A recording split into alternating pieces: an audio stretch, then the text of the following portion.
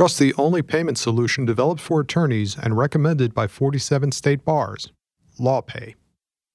Hi, I'm Stephanie Francis Ward, a senior writer with the ABA Journal. In the more than 20 years of talking to well-known attorneys who love their work, I've learned that many have great advice on matters both in and outside the law. And sometimes I'll ask them about things they know now that they wish they had known when they started their careers. I wanted to share some of that advice with listeners, so we've created a special series, Asked and Answered, Lived and Learned.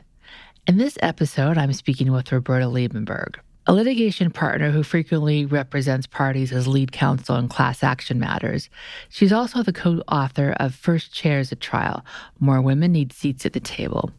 The 2015 ABA study focused on how few women serve as lead counsel in federal court matters. Welcome to the show, Bobby. Thank you, Stephanie. So when I have seen you speak sometimes, you have told the story about when you were being hired for an associate spot, and one of the attorneys said, well, are you going to cry? And you said, no, do you want me to? Which I always thought was a funny way to handle it, and it kind of broke the ice. Can you share that story with our listeners? Sure.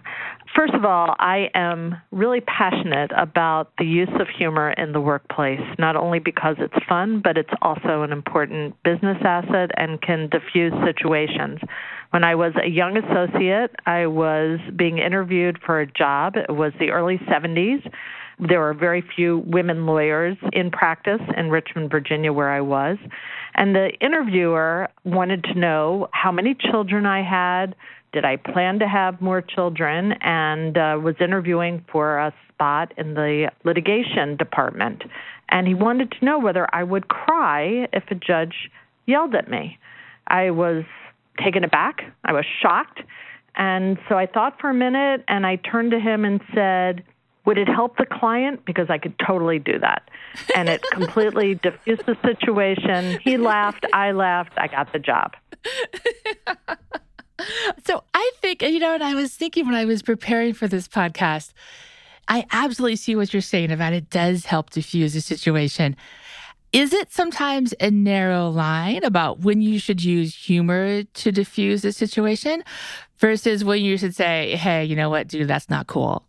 Not in that way, perhaps, but, in terms of it being serious or not serious, and it probably all depends on the situation. But is it kind of a narrow line for when you use it sometimes? I think, obviously, it's like anything. You have to be careful when and how you use humor. If you think of Larry David and Curb Your Enthusiasm, he often uses humor in a way that is not effective.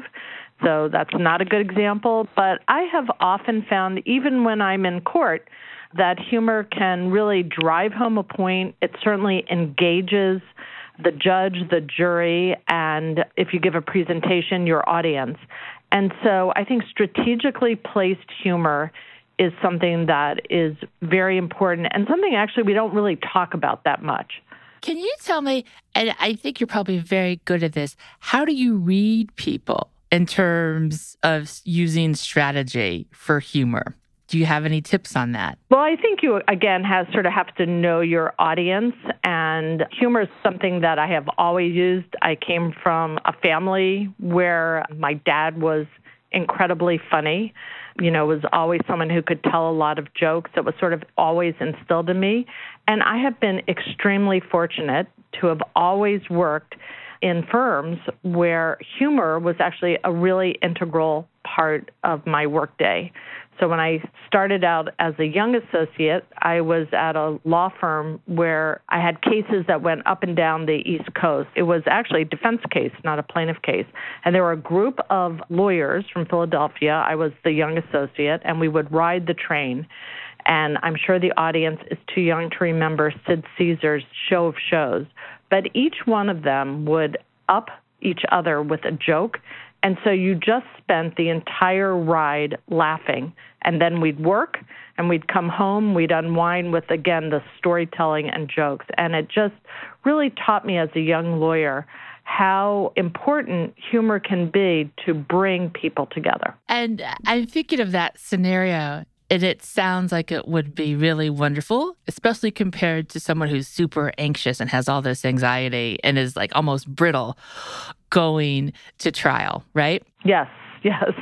In fact, I have a great story. When we were getting ready to go to trial, I was, of course, the only woman who was going to be as part of the trial team and was going to start the opening, and everyone is anxious and nervous, and, they're all looking at me and depending on me. And finally, one of the associates says, "Are you okay? Is there anything I can do?"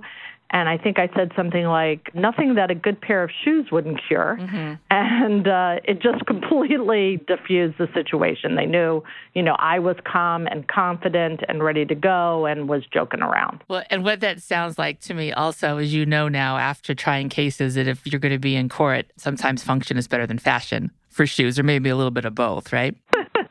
Yes, exactly. Although you'd be surprised, juries are, one of the things they like about women lawyers is what they wear, because we're different. And that's another actually important tip, is that you should use these differences to help you to stand out. Can you give us an example of that that's worked for you? Sure. I mean, I think, if you think about women lawyers, they're just more interesting. They're not going to be wearing a blue pinstripe suit with a white shirt and a red tie. They're going to be wearing something interesting every day. So you've already got the jury sort of focused on you, and then you'll be prepared. You'll be ready to do your direct or cross-examination. And so it will actually sear your performance in the jury's mind. So we're going to take a quick break for a message from our sponsor, and we'll be right back. Did you know that attorneys who accept online payments get paid 39% faster on average than those using traditional payment methods? With LawPay, the only payment solution offered through the ABA Advantage program, you can accept client payments online, via email, or in person, no equipment needed. Visit lawpay.com/podcast to sign up and get your first 3 months free. And we're back. So let's go back a bit. We talked about anxiety versus humor when it's go time. If you are a more junior associate and you're working with someone more senior than you who's just very anxious and tense, what's your advice on maybe lightening the situation a bit to kind of lift some of that anxiety and get people to calm down? But you're younger than most of the people there. I think that's a really tricky situation. You have to really know the partner in charge, whether it will hit or whether it will bomb. So again, it's really important. And I think the best advice I can give someone is you have to be authentic. So if you're actually not somebody who thinks like this, and it looks like it's strained and you're trying too hard, it is not going to come off. So you have to use the qualities that you have. But I think, it is important to think about why humor is important in the workplace. And I think it's a discussion that, again, as I said, has not been really explored enough, because it's really important in keeping and maintaining employees and in boosting morale, and trying to think as managers, as law firm partners who are managing younger associates, how you can use humor and sort of a culture, a fun-filled culture, to really increase productivity and loyalty, by the way. I agree with you that it hasn't been explored much.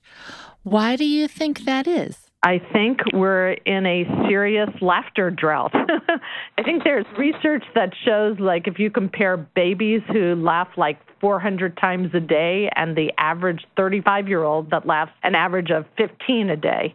So you see that it really declines, and, work is so stress-filled now that I don't think we've thought about it. I'm very fortunate. I represent Southwest Airlines, and, there is a company that has made laughter fun and emphasized that as part of their brand. And it has led to more customers and retaining and attracting employees. So, I think about that a lot as I think about how to incorporate fun into my own law firm. Well, it's interesting. I'm thinking that when I fly Southwest, I've never had a problem or felt like I've been treated poorly by their staff. I've been running down the airport with staff with my bags, to catch a plane. On other airlines, I'm like, okay, what's going to happen this time? No, I mean, I think it's completely part of their brand. And I mean, they even have, as their stock ticker is LUV, L-U-V, so they even have sort of a whimsical stock sticker so that, they've thought about this. I mean, the studies are quite clear in terms of why humor is so important in terms of, as I said, promoting your brand, increasing employee retention. And the research also shows that people who are humorous are consistently evaluated as more confident and more competent. So do you think for a law firm to incorporate humor as part of its brand, you think that would work? I do. And I know because it works at my law firm. Fun is a huge part of our day. And I think it's a reason why there are very few lawyers that leave our firm.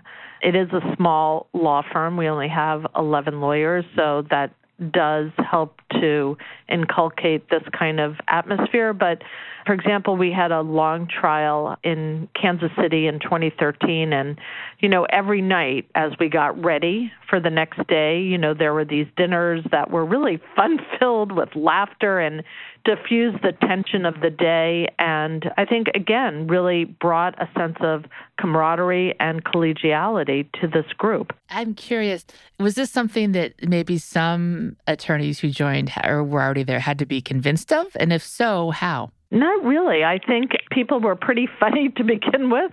And, it's probably sort of our own implicit biases. We hire people that we think are going to be fun and, want to have fun. You have the same sense of humor. Uh-huh. Yeah, have a same sense of humor, so it probably builds on itself. But as I said, even when I worked at a large law firm, every Friday afternoon we went into the partner's office and, it was just, we'd sit around sort of telling stories and sort of, again, recapping the week. But again, it was fun-filled, and you can't even put a dollar value on that because people will definitely stay at organizations where they consider that organization to be fun and, it results in a high level of trust and good working relationships. You mentioned a little earlier that aspect of finding your authentic self and what would work for you in terms of relating to people. What advice do you have for a young lawyer who's getting started, who's going to try cases, about finding who you really are and incorporating part of that in your professional life? So it's advice that I always give, and that is find your passion, because if you find your passion, everything else will follow. So I love being a lawyer. I love the antitrust work that I do. I find it incredibly interesting to go in and find out about an industry and either be on the plaintiff side or the defense side. And I think you have to find that passion. If you don't like what you're doing, you spend just too many hours a day at work. And I think you will blossom as a lawyer if, in fact, you feel that the work is interesting and the people that you work with are invested in you and want to make you a better lawyer and see you grow and advance. And again, I think that's something that law firms need to do a better job of. A lot of times we're always looking at sort of how can we make the young lawyer better, when a lot of the question should be how can law firms institute the type of structural changes that will make young lawyers better. Very interesting.